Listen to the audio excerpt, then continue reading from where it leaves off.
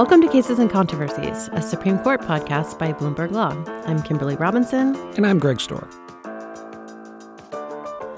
And we're back after a week off here at Cases and Controversies. In the meantime, the justices have headed back into the courtroom for arguments, kicking off their November sitting on October 30th. Totally makes sense. As much as anything at the court. During the first week, the court heard 4 cases, including a pair of social media cases that we're going to dive into later in this episode.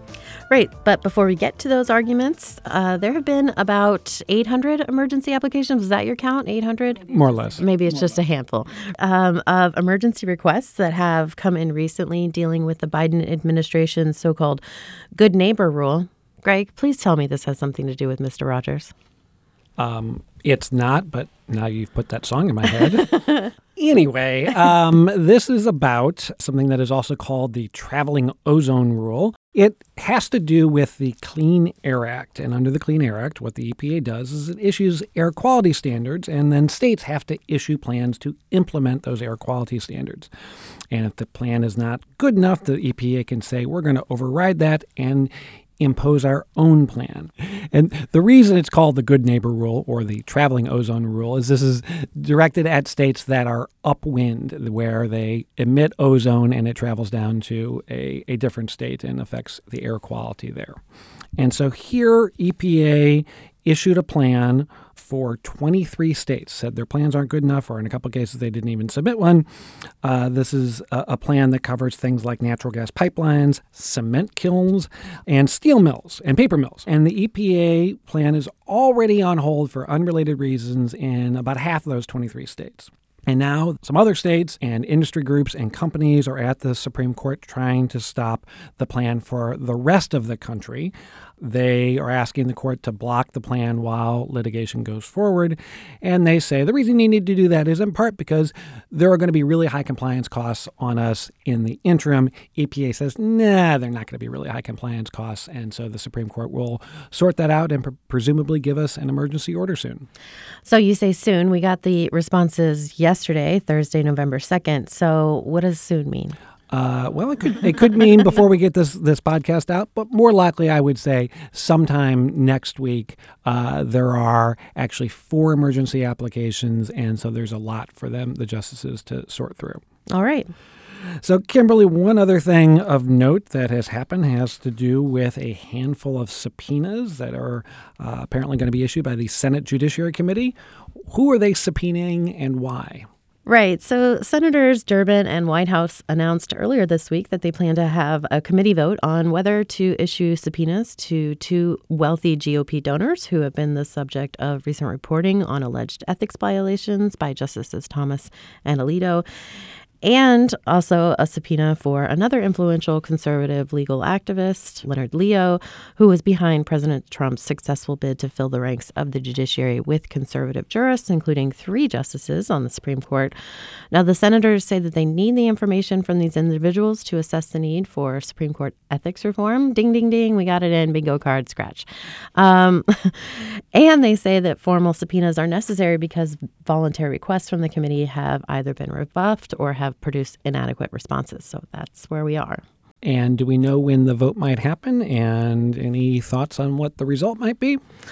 Right. So the timing is still a little bit up in the air. It could be as early as next week. As far as what the outcome might be, it looks like the Democratic members of the committee do not need to get any buy-in from the GOP. And that's a good thing for them because conservatives have really blasted these efforts as saying that liberals are really just upset that the court is now a strongly conservative 6-3 majority court.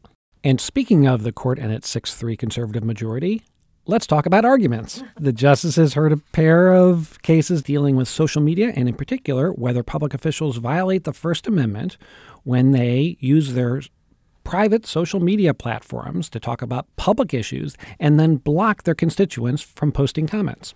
Joining us to talk about the case is David Green of the Electronic Frontier Foundation, who filed an amicus brief in support of the freedom to post. Thanks so much for joining us. I'm happy to be here. So, David, these cases involved local officials who posted on Facebook and the site formerly known as Twitter for things like COVID precautions and how to discuss race in a classroom setting. And, listeners can imagine about how well that went. But can you tell us why this is a federal case that we're hearing in the Supreme Court? Well, it's being heard in the Supreme Court, and actually cases like this are being heard in federal courts around the country because it raises federal constitutional issues, namely the First Amendment issues.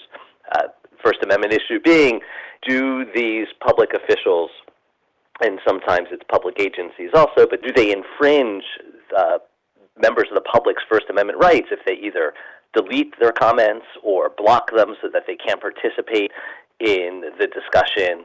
And so that's why we're in federal court. These are First Amendment issues, and federal courts can consider those. And David, there was a lot that went on in these arguments, in part because there were two cases the court was considering.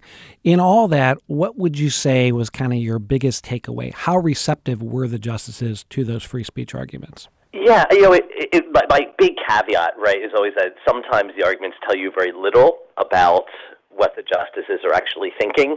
What I think they are trying to figure out is, when is the official acting as the government when they use them, and when are they just acting as a private person? So I think that's what they were struggling over. And so the justices often use hypotheticals to sort of test out the reach of the various arguments that are being made. I don't know about you, but it seemed like, especially in the first case, all of the argument was hypotheticals. Was that your impression as well? And if so, were they able to sort of come to a conclusion about, where this First Amendment line should be through those hypotheticals? This was a very hypo-heavy oral argument.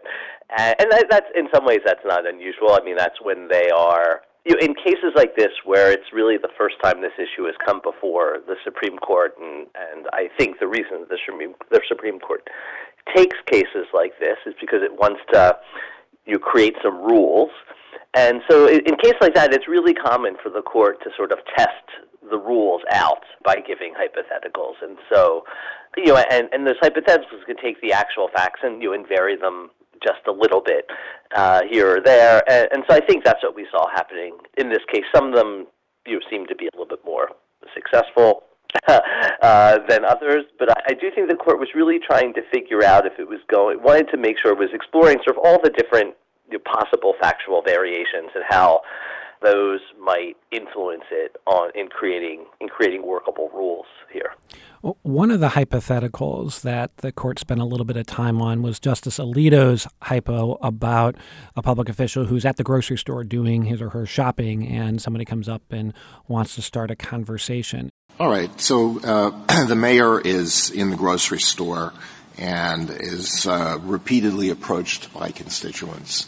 And the mayor really doesn't want to be bothered, but listens to supporters and people who are sympathetic to the mayor's program. But if somebody who is a known opponent approaches the mayor says, "Look, please call my office." Is the mayor doing his job when he's doing that? And the point of that, I think, was, hey, these are people who have private lives too, and they're not always on duty. And so my question for you is, how does the court deal with that from your perspective as somebody who wants to allow, folks to be able to post on these social media pages? How does the court sort of allow public officials to wall off an area where they're actually just private citizens doing private citizen things? Yeah, I mean it's a really good question, and in what happens in the social media cases, in one of the cases, was that the person's Facebook account, that was a previously existing Facebook account. In the other case, in the Garnier case, the account was created after the person took office.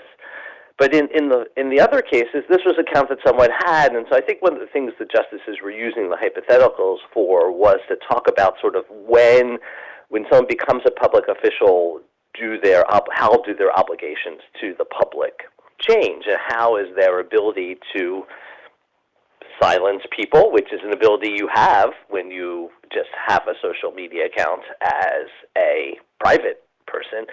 How does that change? And so I think with the grocery store example, what they were trying to get at was, let's explore something that seems to be an inherently private capacity encounter.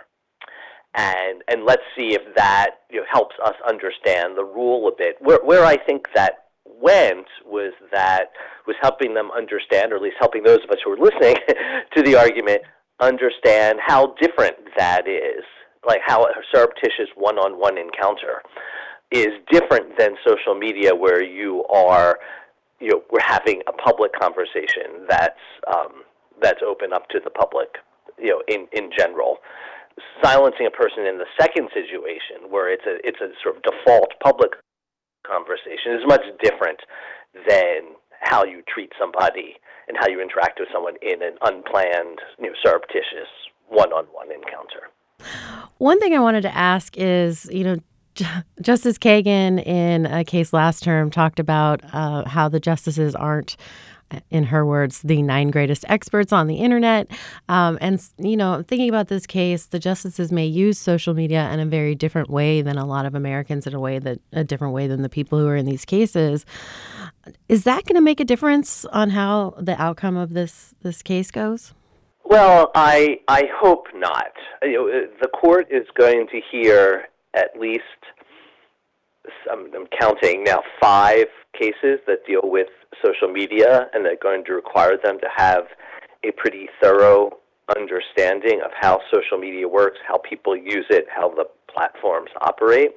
They're going to hear 5 really important cases this term. These 2 they heard earlier this week, or just the first 2. And so they really do need to understand them, really need to understand. It doesn't mean they have to have first-hand experience with every single platform, but they do need to have an accurate understanding of how they work. So how do we hope they get that?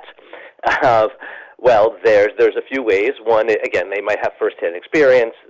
There are clerks who very often are many generations younger than them, and may be more of like digital natives, or people who have sort of been immersed in using social media for a bigger chunk of their lives. Can be very helpful there as well. And that's really also one of the functions that amicus briefs, that the Friends of the Court briefs, serve as well. And in these cases, we have a lot of Friends of the Court briefs, and I expect we'll see more in the social media cases to come, that really focus on trying to educate the court on how platforms operate. But we did, of course, have this, in last term, it was Justice Kagan saying we're not the 9 greatest experts here. And I think it's a sort of takeaway line from Tuesday's argument was the Chief Justice, in response to a question about whether we can analogize social media control of the social media account to sort of control of property. You're talking about this isn't real property; these are protons or something, I think is what he said. But I was very surprised in reading the brief to see all the emphasis on private property. I mean, usually we're told in these, social media, whatever cases, that it's not a question of a physical asset. And in what sense is this really private property? It's just the gathering of the protons or whatever they are. But does he understand physics better than he understands social media? Well, we'll find out. I actually think social media is hard to understand, but I think it's probably easier to understand than nuclear physics. Probably. David, you mentioned the other social media cases. So those include fights over Florida and Texas laws that would take away some of the discretion of social media companies to moderate content. And then there's the other case involving the Biden administration allegedly pressuring, coercing social media companies to take down misleading information about COVID. Is there a reason why the court has so many social media cases this term, or is it just a coincidence? That's a really good question.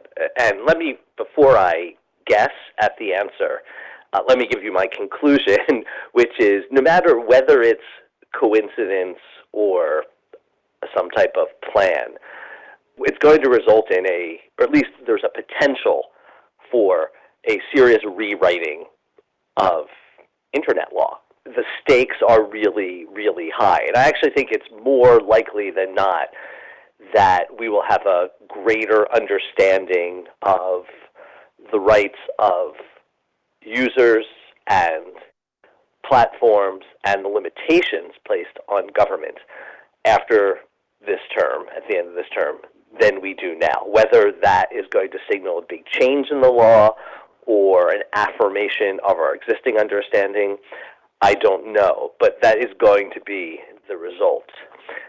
Are they taking them all because that's their intended result, or is it just a coincidence of timing? This is when these matters have come up.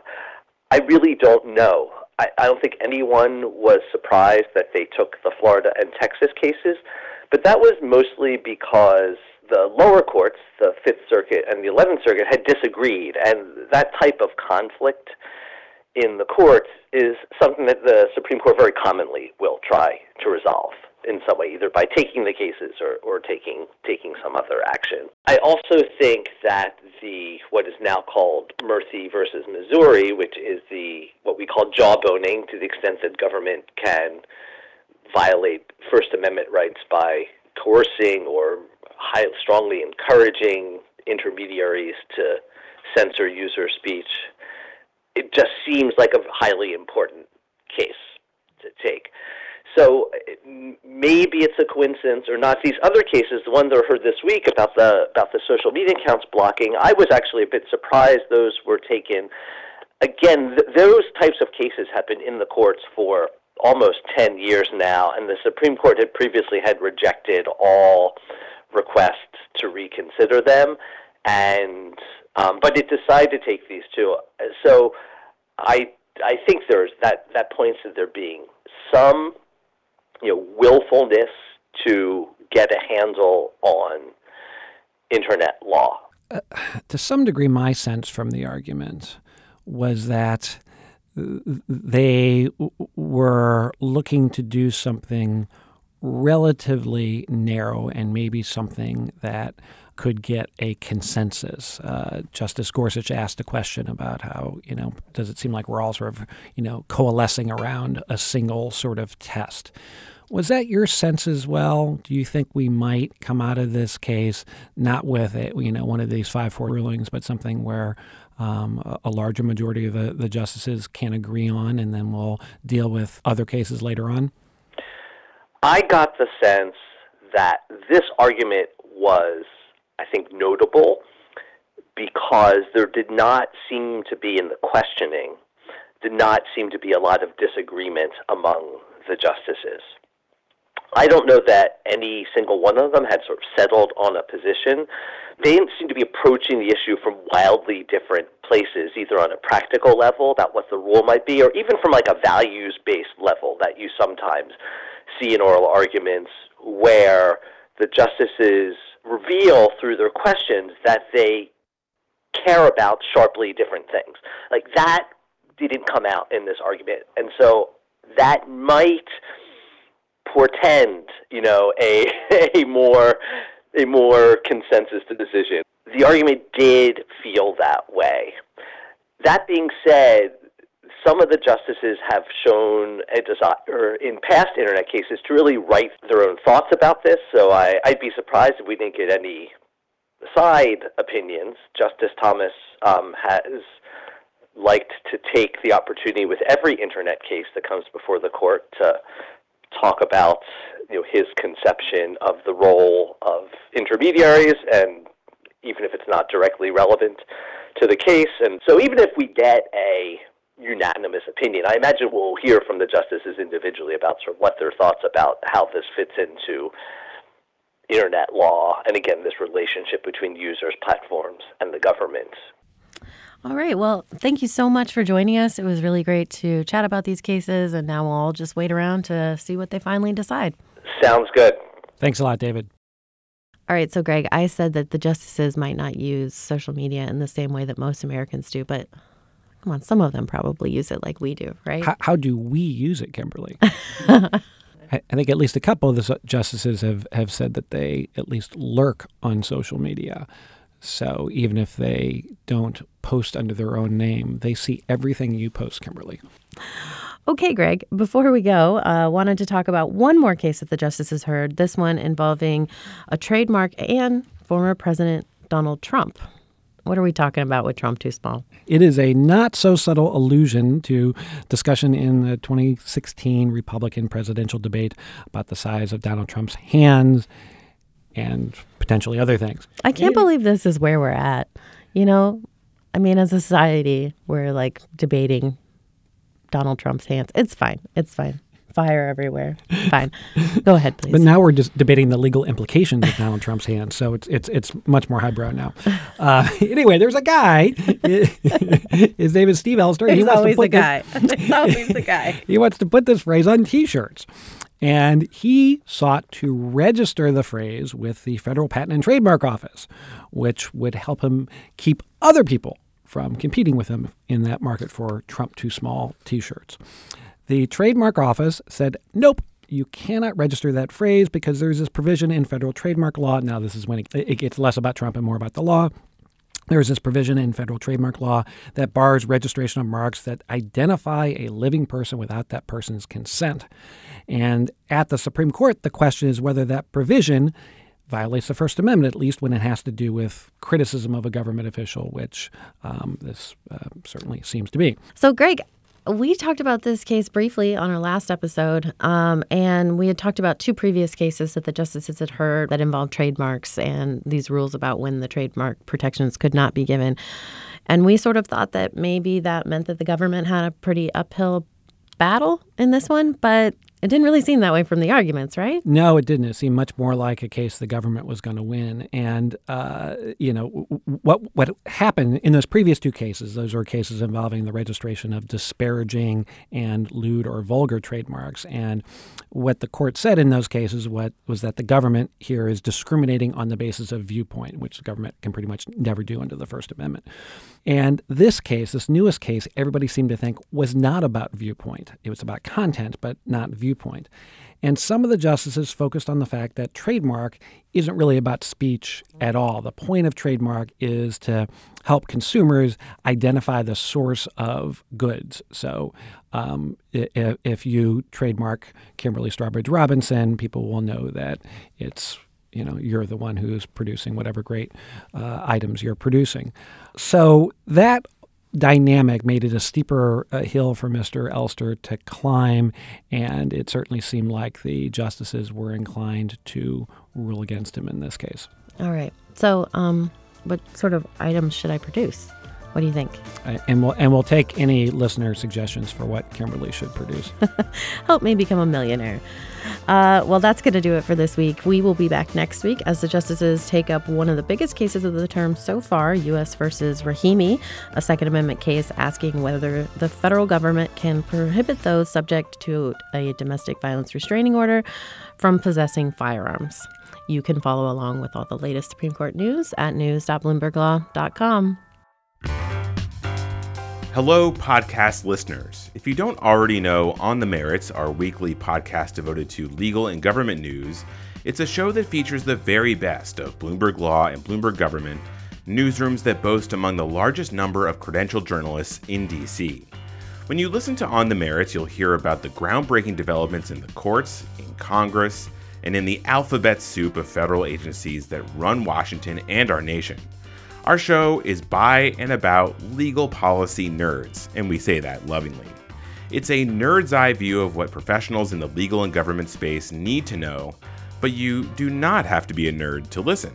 Check out our show On the Merits and find new episodes wherever you get your podcasts, and you can find our archive of shows at news.bloomberglaw.com/podcasts.